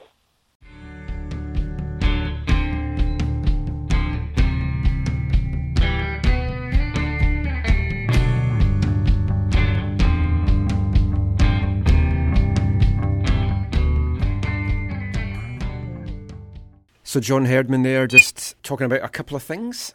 Just to wrap this section up, one thing I asked him there was about whether the MLS clubs will buy into his vision of making sure that these young Canadian players are in the right environment to make sure they get minutes. So we've seen the likes of David Norman loaned out. There's been a lot of chat about these MLS players possibly getting loaned to the CPL. Do you think the clubs will do this and listen to Herdman, or will it be club before country? It only makes sense for them to, for their own future, that they play these young Canadians and develop them. Everybody's always talked about it, that they're spending so much money in the academies or residencies or whatever you want to call them, and then if you're not going to bring them up to play them, what's the point of having these academies? So, Steve, that sounds like idealism, and though I don't disagree with you in principle, that has not been the case in Vancouver. I would say it's been mixed results in Toronto. And Montreal, I'm a little less familiar with their academy kids or whatever, but I'd say at best mixed results in Montreal. Yeah, Jackson Amel would be one guy that would be right. You point to. So the MLS clubs are going to do what's best for the MLS clubs, and although I agree with you in principle, Steve, that would be also what's best for young Canadian players, we have not seen the evidence of that. No. So I find it hard to believe that they will now. Well, they're being silly then. They're throwing away money then at that point. Just close the academies down if you're not going to do it. Yeah. I also have no problem with the clubs putting themselves before country either, because I'm a club before country person. Whether it's here or Scotland, I've always felt like that. But CPL will certainly change things, and we're going to have some CPL chat in part 5. But coming up next is some 1979 soccer ball chat, and we'll be back with that after this. Hi, I'm Carl Valentine. You're listening to the AFTN podcast. Welcome back. You're listening to the AFTN Soccer Show on CITR Radio, broadcasting on 101.9 FM. Yesterday was the 39th anniversary of the 1979 Soccer Bowl win, as we talked about at the start of the show. Will we ever see the likes of it again in Vancouver? Not sure we'll see crowds of over 100,000 for a bus parade, but who knows? Would an MLS Cup win carry the same gravitas as that Soccer Bowl win to you? Yeah, I think I was in the city at that time. Yeah. Not definitely near the thing. I was only 3. I think it would, because I think the city stars, and first of all, the city is kind of bandwagon jumpers, so there'll be a lot of people who never followed the Whitecaps showing up to that thing. But I think it would, because they are starving for a championship of any kind. In terms of the number, I could see more than 100,000. Yeah, but do you feel it would carry the same weight? No. Like, I think at that was Soccer Bowl win, and it was a to big thing in Vancouver folklore. Obviously, this would be a big thing when the MLS Cup, but is it just two different eras? To quote the Portland Timbers tifo after they won their first MLS Cup, you always remember your first. And so there will always be something special about 79. I think for me, one of the most iconic moment, which we Curva Collective put on the Club of Destiny tifo, is from Carl Valentine's. You're great. You always be great. We're great. Whatever. That's obviously not solid reaction of that coach. Yeah. Well, we are the number one team. You are the number one fans. Right? Yeah, there you go. Just take a little effort to ease that out. It was a great team, led by the great Tony Waiters, right, who went on to lead Canada into the 1986 World Cup. So you've got a guy that's come over from England, putting himself not just in Vancouver but Canadian soccer folklore, and just fantastic guy. And a few weeks ago, I got a chance to speak to him when they were honouring the 86 Canadian team at BC Place on Canada Day. So I wanted to save that interview for the show closest to the anniversary of that Soccer Bowl win. That is this show. So let's bring that interview for you now.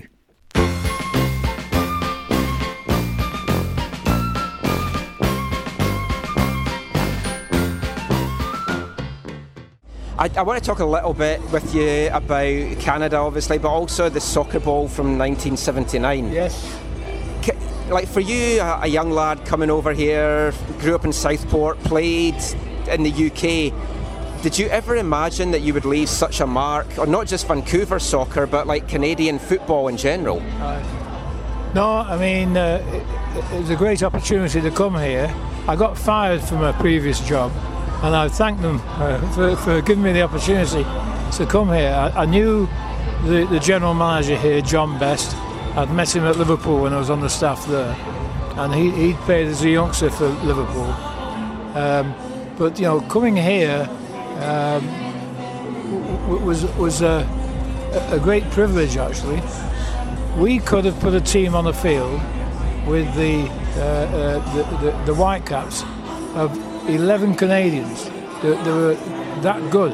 That's what surprised me, was the quality of the Canadian player. And we could have put a team on the field and been competitive. So when we get around to the qualifying for the... Well, initially we qualified for the Olympics. Yeah, in '84. Which was great because it gave us the opportunity to play at a high level and compete at a high level and got us ready for the World Cup qualification. What struck me about the Canadian player was great attitude, prepared to work on fitness.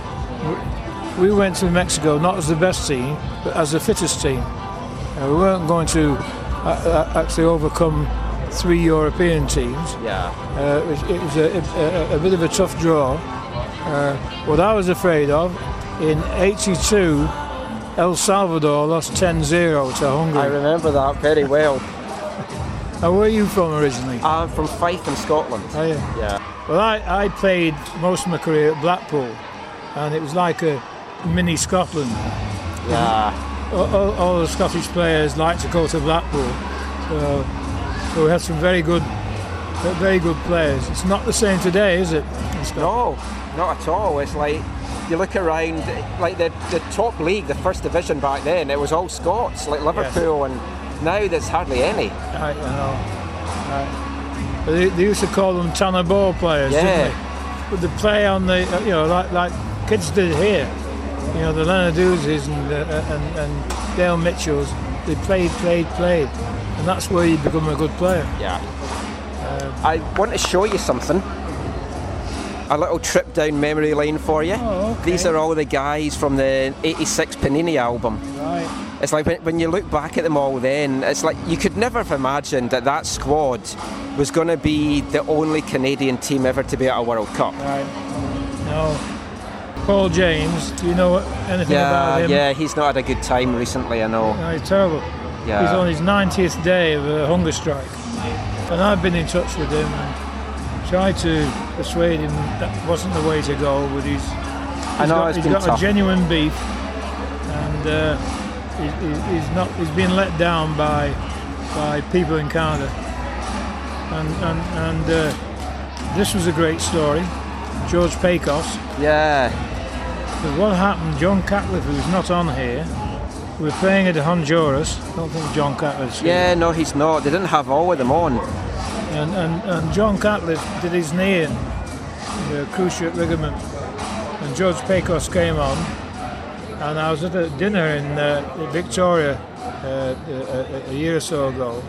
And what happened is the Honduran goalkeeper played the ball out to the left back, short goal kick, and he dwelled on it. We got the pressure on him, Igor Vrablik. He played it inside, and we stole the ball. Randy Reagan kicked it towards the penalty area. George hit it first time. I said it bounced 4 times before it went in. He said, no, it was only 3. He said, it was the right thing to do. The goalkeeper was still returning from his goal kick, and he hit it on target, and we won the game 1-0. And then we went to Costa Rica and tied 0-0, and then the final game was in St. John's, Newfoundland. George was in the team then, because John Catliff hadn't recovered, and he scored the first goal. Ian Bridge was a very good player. We brought Carl Valentine back to play his first game for Canada in that deciding game. We'd fast-tracked Carl through his Canadian citizenship. Yeah. But the league collapsed. He went off to West Brom, and he was hoping to play for England. Oh, really? Yeah, and he was doing well. He kept that quiet. Yeah. So I called him up. I said, look, you have a better chance of going to the World Cup with us than you have going there with England.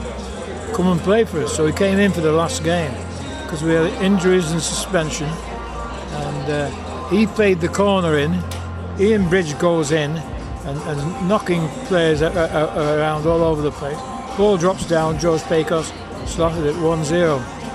And he played 3 games, scored 2 goals. What's your biggest memory? Obviously you didn't win any games, but what was your biggest memory from Mexico?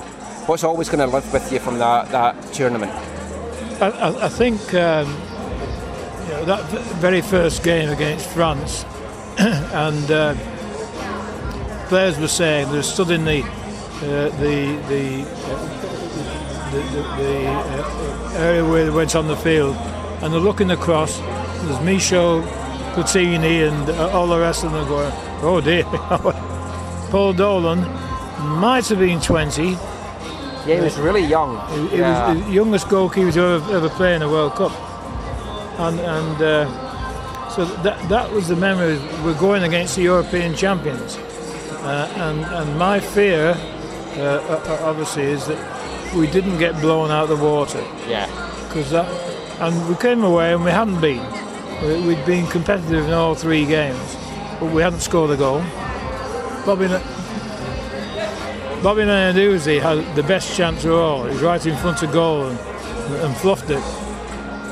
So, I'm sure you've reminded him of that a lot of the times over the years. No, I don't want to embarrass him. One last thing I want to show you. That's the programme from the 1979 Soccer Bowl. Yeah. But I mean, that's the biggest moment in Vancouver Whitecaps history. Yes. Just what's your memories of that time, and what was more special to you, getting to the World Cup with Canada or winning that championship with the Whitecaps? I think this was just as important as anything else. It was a great day when we got there. We had a lot of problems going into the final game, because the players, a lot of them were Brits. They came to me and said, we want our bonus doubling. Yeah. They're getting $5,000, really peanuts really, $5,000. And the club turned them down. And I got a bit of the blame, because I went to John Best, who was the GM. I said, you've got to find a way of getting that bonus. And I said, even put it into their contracts in the next year. And they said no. So the atmosphere was absolutely poisonous. I've watched some video of the game, and yeah. So we're in the locker room before the game, and Bob McNabb and I had made a decision. We're in a hotel. We weren't booked in for the Saturday night. They thought the Cosmos would get there, not us. So they would have gone home. So the hotel says, you've got to get out of the hotel Saturday morning. Well, we didn't. And so that the players could have a little lie-in and have a pre-game meal. So we got this situation. They didn't know about the hotel at that time. But we go to the Giant Stadium, and Alan Ball, who I'd known since he was 15, he said, called everyone together, he said, boys, he said, you're going to remember this day for the rest of your lives. Let's make it a good day. Everyone responded. And so going onto the field, they were competing. Willie Johnson went in with a ball under his shirt as if he was pregnant. So that was, and then the reception we got when we came back here, that was a bit of good thinking by John Best and his wife Claudia. They booked open limos, picked us up at the airport. There was about 120,000 people, Robson Square. So it was a great memory, because Jim Mackay was the play-by-play guy for, I think it was ABC, and he called the Whitecaps, he called them a village, so the village of Vancouver, which incensed everybody. Yeah. That's great. Thank you so much for your time, Tony. It's been an absolute pleasure speaking to you.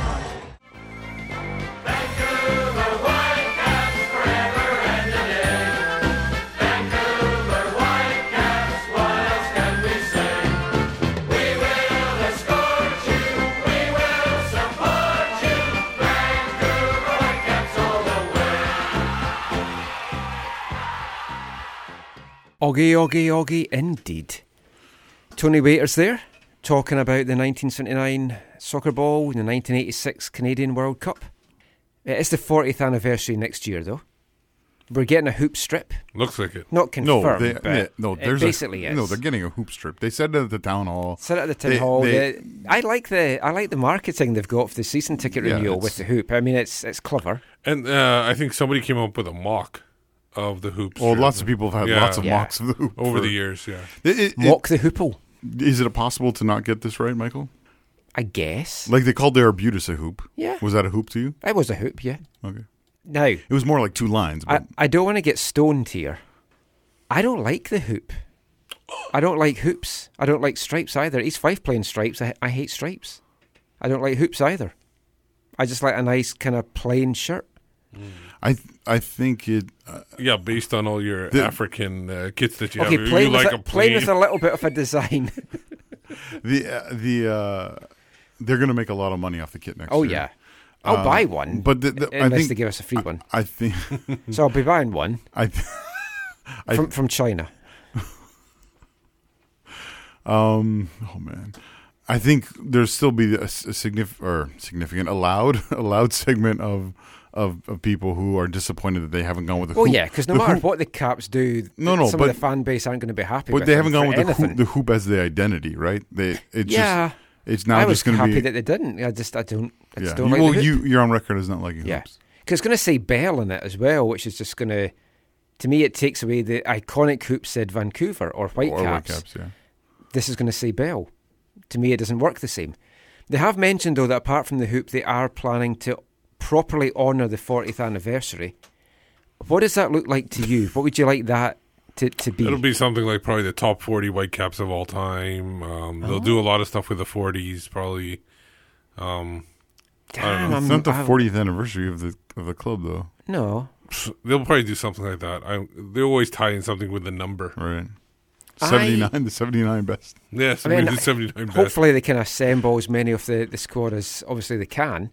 I was disappointed with how they handled the 86 Canadian team thing. They were on the pitch and just, here's a Canadian 86 team, quick round of applause and then back off again. It was just like a split second. It seemed like they had great fun in the suite and meeting everyone and all that, but it just felt there was something lacking. I know George Packus went on the Southsiders march, but it just felt they had all those people together. I think they need for the first time for so long, and they could have done more with it. I think the players they bring in, they maybe need to parachute them through the middle of the BC Place or something like that. Ooh. That'd be awesome. How old are some of these guys now? I don't know. But maybe they could dual parachute where there's a have instructor on them. Looks like Ring of Honor will be back. Oh yeah, probably. Yeah. Who's next in your mind? There's got to be someone from that team now, doesn't it? Cody Rhodes. No. Who? Cody Don't Rhodes. worry about it. Who? He's in Ring of Honor. Oh, this is Too sweet, me baby, or one sweet, I guess. No, yeah, I saw you guys talking about some of this stuff on Twitter, and I quickly just skipped ahead. Did we talk about it? This last week? I thought there were some. I finally caught up with All In because I hadn't seen it. Brandy Rhodes. Okay, who do you think? Who do you think? If because it's the 40th anniversary of 79, if they're doing Ring of Honor. At least if they're only doing one, it's got to be from that team. Yes. If it's someone else, or if it's more than one, then they won't all be from that team probably. But you got to think Martin Nash is probably gonna. Tony Waiters, you have to feel. Oh yeah. Going to be a guy. Alan Ball. I don't know. Peter Beardsley. Trevor Weimar. Yeah, I was going to say got the 2 goals. So yeah, I would go with him. But I thought you would put their best players. You don't just put the person who showed up in the game. I think there'll be 2. I'm not saying Weimark is not good, but I think they'll do one to the whole squad, and then I think probably Tony Waiters. They're going to do the whole squad in the Ring of Honor. I think as one banner. Yeah, that could work. And just put the whole raise that to the rafters. The thing is, I think sometimes, unfortunately, how they work some of these things is like if they can't get the person, then they won't. Well, they did admit that they had other plans and that things just didn't come off. But hopefully they do it in style, and hopefully the fans really enjoy it, and hopefully the media embrace it as well. I was disappointed for that Canada 86 thing. It was just myself and Jim Morris that actually had any interest in chatting to any of the folk that were there. Just needs a media. I know there's lack of space and all these things, but not on your website. So it's like a bit more interest in the history of the Caps, I think would be fantastic. Anyway, just to wrap this section up, it is wavelength time. We're going to play a song from Welsh band Fly Screen. It's the 4th track from their Size 5 football album, which means we've played all 4 tracks now. This kind of ties in with the NASL because it's about a player that spent 1 year in the NASL with Minnesota Kicks, Charlie George, more commonly known in his Arsenal days. So this is Charlie George on Super 8.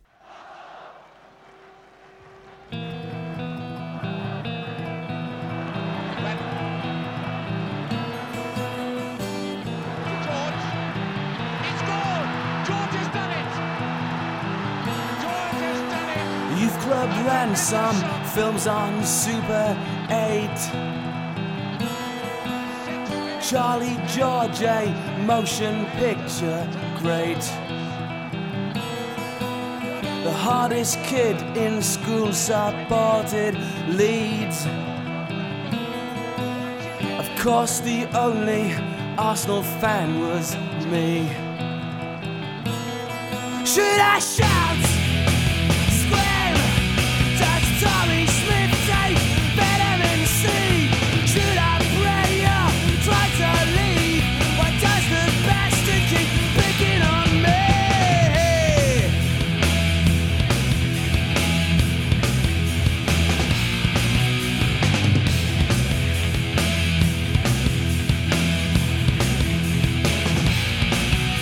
I wore my scarf to stop the chill and cold.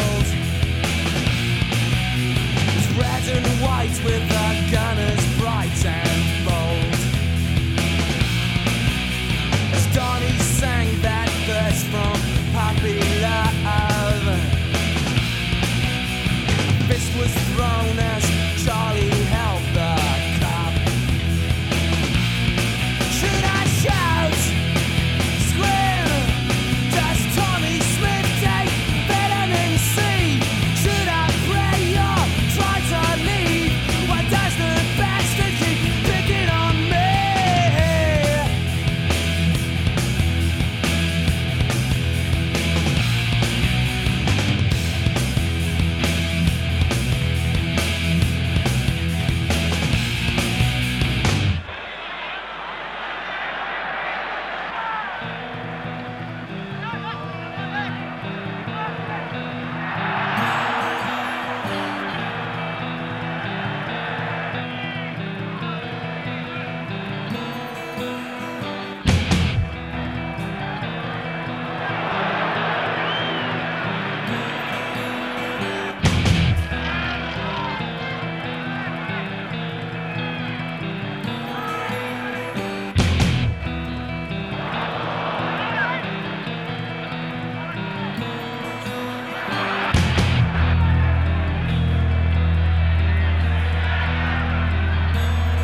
Should I shout, scream?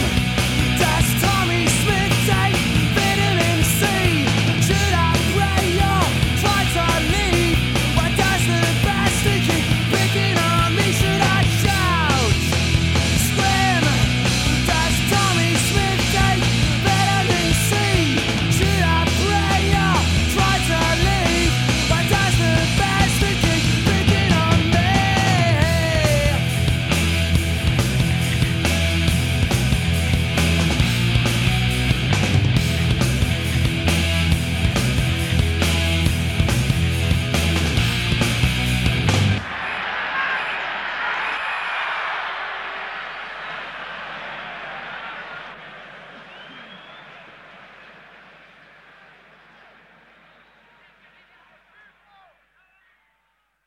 I'm David Edgar, and you're listening to the AFTN Soccer Show. Welcome back. Our last part of the show for this evening, and that means it's time for BC Soccer Web Headlines. BC Soccer Web Headlines is brought to you in partnership with bcsoccerweb.com, your one-stop site for news, reviews, links, reports, stats, everything you could want from the world of football, and we mean the world of football. Make it part of your daily routine. Check it morning, noon and night. bcsoccerweb.com. What's been catching your eye on this site this week, Steve? Well, Normally we put, people who listen to this regularly will know that we put Canadian news last. This week we decided to switch it up because it's been pretty big CPL news. Yeah, we're going to kick it off with all our CPL chat. Yeah, so Ottawa has decided not to join the CPL next year as the 8th team at the 8th club. They decided to stay in USL for another year. It'll be their 3rd year in USL since moving from NASL. They haven't really said that. They said that they're open to joining next year in 2020. Sorry. When did they say that? In one of the articles. There was an article in the Times Colonist by Mark Goody. Who said they are open. They want to be in a tried and tested league. So he said that, or someone from within the organization? No, he said that. Yeah. Okay. So obviously Zach will have something to say about that soon. So that's essentially what was said. Yeah. A lot of fury about it. Yes. And what a terrible name. And there's been it's actually fans in Ottawa too that are upset about it too. It's not just and there has been talk that they will have an 8th team in the league next year. They'll have to move somebody up that what they were expecting for 2020, to move them up 1 year to 2019. So a lot to talk about. Yeah, there'll be some more information as we talk right now. Let's start with the decision of the Fury, I guess, first of all, not to be the 8th team. You surprised by that, Zach, or do you understand their reasoning behind it? Because I fully understand why they don't want to commit right now. Right.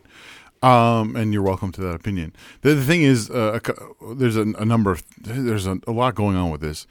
First off, I know that I've heard some people say, well, the Fury have been asking questions, they haven't been getting answers.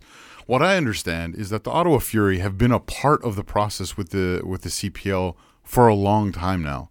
So it's not like they don't know what everyone else knows, kind of thing. And so this I think there's some misinformation about that. They don't know, they don't have the answers they want. There are probably some things there's a few probably smaller detailed things that they don't know the answers for because the league has yet to determine that. And so I think that's a bit of one of the unfair excuses that's going around. The other thing is it appears that not for the first time, the Ottawa Fury have chosen to publicly declare which league they're playing in without being sanctioned or getting the approval of the CSA, which you have to have. Well, they have been sanctioned for 2019 already, I believe. No. Who told you that? Again, that was in the same article. No. Yeah, my understanding is that they have not received that.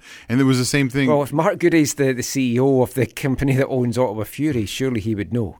Well, I think he's positioning himself in a... right, exactly. And he said they've told USL that they're playing next year and they've been sanctioned in the league. Right, okay.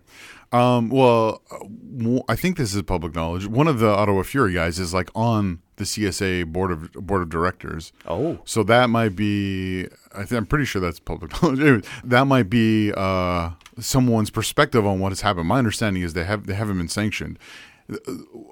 Should they be then? I think...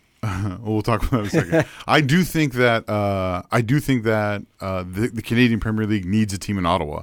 I don't necessarily think it needs to be the Fury. I don't think it needs to. Well, to me, it wouldn't be the Fury. It's not a good name. It's not. There's nothing good about it. They even when they kind of chose it, I think even admitted that they kind of went too quickly. They followed too quickly in the footsteps of the Red Blacks and the color and every. Anyways, Ottawa needs to be in the CPL. I'm not convinced it needs to be Fury. I'm not convinced it needs to be even with these owners specifically. And I think that as of right now, what will happen, nothing would surprise me, to be honest, because I've heard so many different things from so many different parts of the country, from so many kind of different perspectives, that there's a lot of possibilities of how this could play out, including them not being sanctioned by the CSA and what that might lead to for them. Them being sanctioned and coming in later. What you need to do with this is, I think, especially journalists in Ottawa, I think what they really need to do is they need to ask some harder questions. I think they need to follow the money, both money that's being made and money that's being lost, or potentially being lost, or potentially being gained. Because I think there's some elements here that I think if some deeper digging needs to be done in terms of the league. maybe this is jumping ahead for you, but in terms of the league, yeah. So Dave, I think Clanahan's going to talk tomorrow, has a press conference or whatever. He's going to talk about a lot of things. The league does have other options that they could move forward with, right?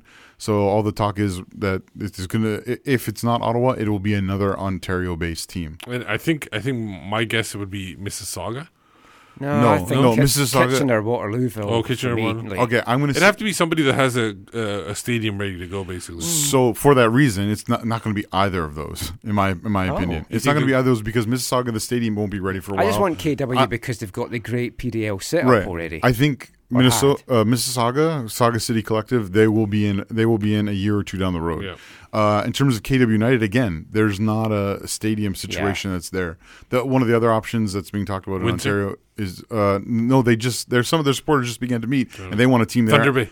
I think there'll be a team in Windsor. Excuse me. Eventually, I think it's going to be London. I think it's going to be the backup option. Oh, that's good. With the Whitecaps already having their academy there, they could call it the London Fog.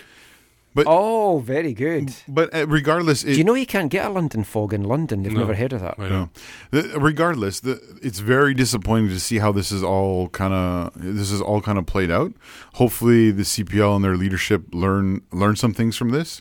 And hopefully this doesn't derail some of the good work that's been done. For me, yeah, I think if the Fury are, as an existing team, are allowed to decide what league they want to play in. If they feel it's in their best interest, but they're not, though, Michael. They're not. They are. No, they're not, because they have to be sanctioned by the CSA. But they should be. That's what I'm saying. They should be allowed to be playing in what league they want to. No, but so Michael, should be allowed to. Michael, someone has. It doesn't matter whether they are or whether the CSA agree. They, as an existing team, have the right to me to play football. So they're providing for the last few years an environment for young Canadian players, which no one else was doing. Up until this year, it's at least questionable how much they were providing for young Canadian. They still played young Canadian talent. If it's more cost effective to them to travel to East Coast USL teams than a cross country to Victoria, why should they be forced to change? Right, but Michael, the bigger question, what you're saying, sounds logical and reasonable, but there's a bigger question that needs to be answered. Someone has to look out for what is the best for Canadian football. And whether you agree the CSA has done really well at that or really poorly at that or somewhere in between, they are the ones who should be who should be responsible for saying what's best for the future of Canadian football. And you know what? In the short term, you might be right. Ottawa staying in the USL might be good. If they actually do stay in the USL, might be good for some players for a short period of time. I do not see the argument for the long term of development of Canadian players outside of future Canadian clubs playing outside of the Canadian Premier League. If they were in the NASL and hadn't made the switch to USL and the NASL was still up and going, they're not going to say to them, you can't play in that any longer, just like they're not going to come and say to the Whitecaps and Impact and TFC, you can't play in MLS. But so you're again, this is maybe one of those things about your queen and king thing. That's not the reality we're in, Michael. The NASL does not exist at this present time. They were in an existing league. They've been in this league for 2 years. And I know the sanctioning was till this year. Yes. But they've spent a lot of money. The article I read said they spent $8 million. So you're saying to people that was like, okay, we want to invest in Canadian soccer, but you know what? We don't want you to invest it in that.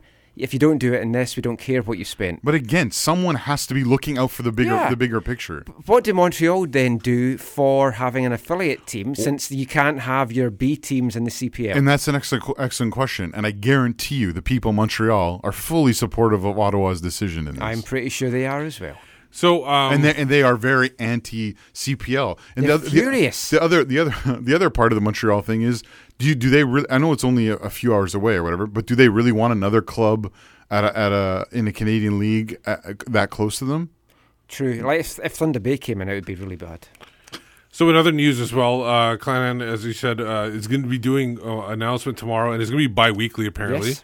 On a Monday. As we talked about last week, the trials are happening soon. He's also mentioned that there's some interesting names that are going to be signing up for these guys.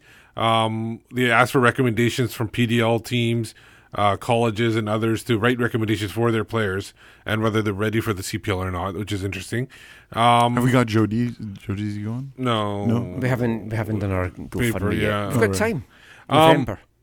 Also, this week's announcements are set to cover the kit deal, some of the roster rules, acquisition of players, expansion interest, and media rights as well. The kit deal is not rocket science. Just go and look at who a bunch of the CPL people have followed on Twitter. It's not rocket science. Hope it's Puma. I know it's not, but I hope it's Puma. Yes, it's definitely not Puma. Puma was not in even the final three, companies bidding. So let's rattle through some of this other news that we have. A follow-up from weeks ago, actually. Who's in prison this week? Well, he avoided prison. Jose Mourinho. Yes. He got respect, and he was only handed a 1-year suspended sentence for his tax evasion case and a $2 million fine, €2 million fine. Sorry, for the $3.3 million that he earned for imaging rights. That he was I think he put it in different accounts all over the world. This was in Spain. Again. I think people have to remember that when you say he put him in all these accounts, his advisors. Exactly. Yes. It's similar with Ronaldo and Messi too. Yeah. And I think we don't know how Sanchez. complicated the Spanish tax system filing is. Yeah. It might just, who knows? It might just have been too problematic. Next, this bit of information is pretty interesting. Leading coaches call for away goals change. It was a bunch of coaches. Mourinho was there. Emery, Wenger, Massimiliano Allegri, Ancelotti, Thomas Tuchel. Tuchel. Robbo there? No. And they asked that the scoring of away goals be taken away, like the importance of it, because they feel like scoring away goals is not as difficult as it was in the past.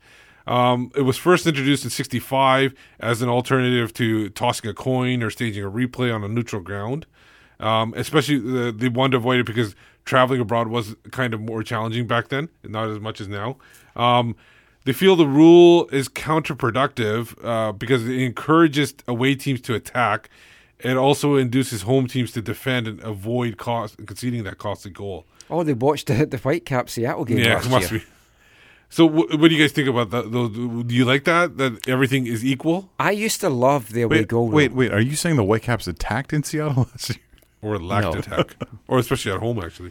I really used to like the away goal rule. I thought it was great, but it seems pointless now. And if anything, it is going to force teams to open up a little bit more without it. So I say scrap it. Yeah. So how do you resolve things? Just play. Just play, normal. And then you go to penalties if it's tied at the end. Yeah. And then you have the home team has the advantage of playing the second game at home and giving penalties there. I still like to see them experiment in extra time of taking a man off every 5 minutes. That's weird. Okay, so next story, we talked about some international friendlies and Nations Cup games. One friendly that wasn't played was in Japan. Mm-hmm. It was versus Chile. It was in the Sapporo. There was a 6.7 Richter scale earthquake that struck Hokkaido, the island of it, causing landslides and other damage. It canceled the match as a result of the tremor, and because the epicenter was about 60 kilometers southeast of the city. Japan will host Costa Rica on Tuesday. I think it's in a different venue, while Chile will go down to South Korea. Vamos los ticos. Yeah, so obviously... Poor Kendo had to pull out of that one. Oh, yeah, that's right. He was the Dr. There was actually a Nations League match that was called off today because of Tropical Storm Martinique and the British Virgin Islands. Oh, okay. The story from a World Cup, some reverberations from the World Cup news. The stadium in FC Rostov moved into... It was a 45,000-seat stadium. It's called the Rostov Arena now. Their average attendance has gone from 10,000 to 30,000 in the new arena, but the club is threatening to move because the operators have scheduled a concert by a Russian rapper named Basta for September 29th, 11 days before their next home game. They feel that's going to damage the actual turf. Yeah. And they're not happy about this. Yeah, I've been listening to a Russian football podcast. I know Giovinco would not be happy about this. Yeah, exactly. They've not got any boat shows planned. No, I don't think so. I hope they don't. I hope they don't have to move. this can be avoided. It was basically, I think the city had the rights to plan other events in the stadium as a part of the stadium deal or whatever, and they just didn't fully communicate. And so, yeah, there's some frustration over how to move forward. Stadium MK will host the Tottenham-Watford Cup tie despite fan protests. This is because the delays to the White Hart Lane and Wembley not being available. Stadium. Might be a boat show. I'm not sure what it is. Are they going to boycott, Michael? Hopefully. Well, they should. The Supporters Trust has urged the club to avoid this and threaten to boycott if it wasn't rescheduled. And they claim it's 100%. It's not even due to the traveling. They say it's 100% because of the fact that AFC Wimbledon moved there years ago. MK scum. Yeah. If you're a Tottenham supporter and you truly respect football and it being a community thing, you can't go to this game. Yeah. If they don't move it. I'm with you, brother. Denmark has gone through quite a bit this week in their Nations League games. Well, the first one was a friendly. The second one was a Nations League. Their top players, those are players from the first and second tier, as well as players from other nations playing in other nations in the leagues across the world. They were basically on strike, kind of, because they had a dispute over commercial rights, and it forced them to field a starting 11 that consisted of a salesman, a student, and an internet star. One of those like tricks volley people, the ones that like juggle the ball and everything like that. Like street footballer? Yeah, basically. It's like they call them trick. I don't know what they call them, but they lost essentially 3-0 to Slovakia away to them. They were able to come to an agreement, extend the previous deal, which the players were okay with, but the federation wasn't, and they were able to get together and play against Wales, and they actually beat them 2-0 today. Let me just check something. Oh, no, I thought Scotland had done the same thing against Belgium on Friday. Apparently, we were just crap and lost 4-0. Okay.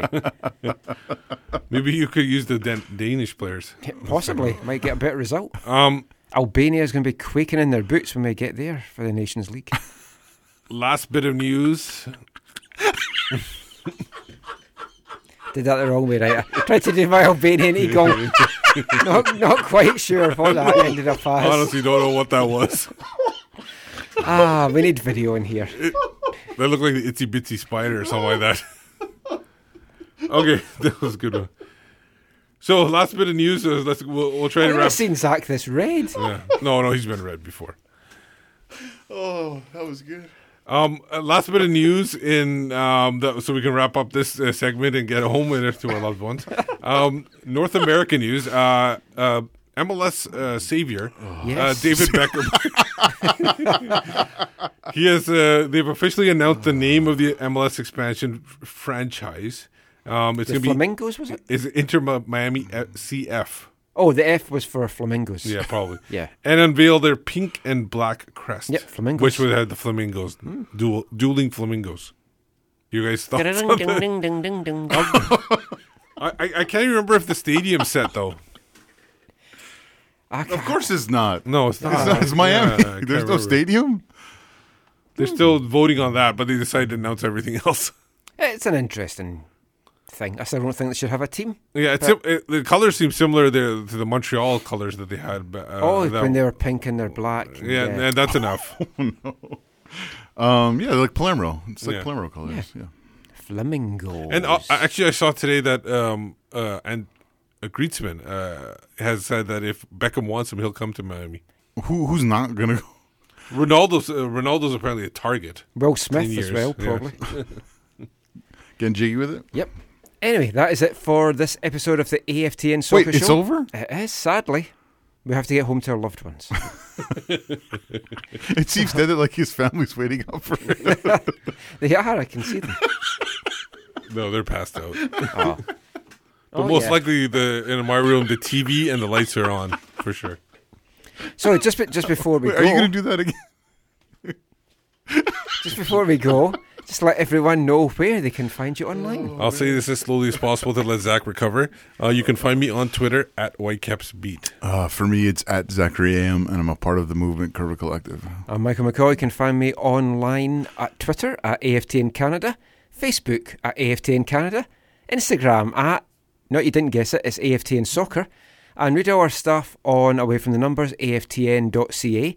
Also going to be checking out hand gesture and sort of mime sites. Finger Bobs kind of comes to mind. I'll rewatch Finger Bobs. No, watch the movie Napoleon Dynamite. Ah. They do a hand dancing kind of thing. Well, we're blue, we're white, we are not Napoleon Dynamite. We're hopefully will be Whitecaps Dynamite against Seattle at the weekend. And we'll be chatting about that next Sunday. San Zach, unfortunately, because we're going to be on at the earlier time of 9 o'clock. Anyway, thank you for listening. We'll be back next week. Until then, take care and mon the Caps.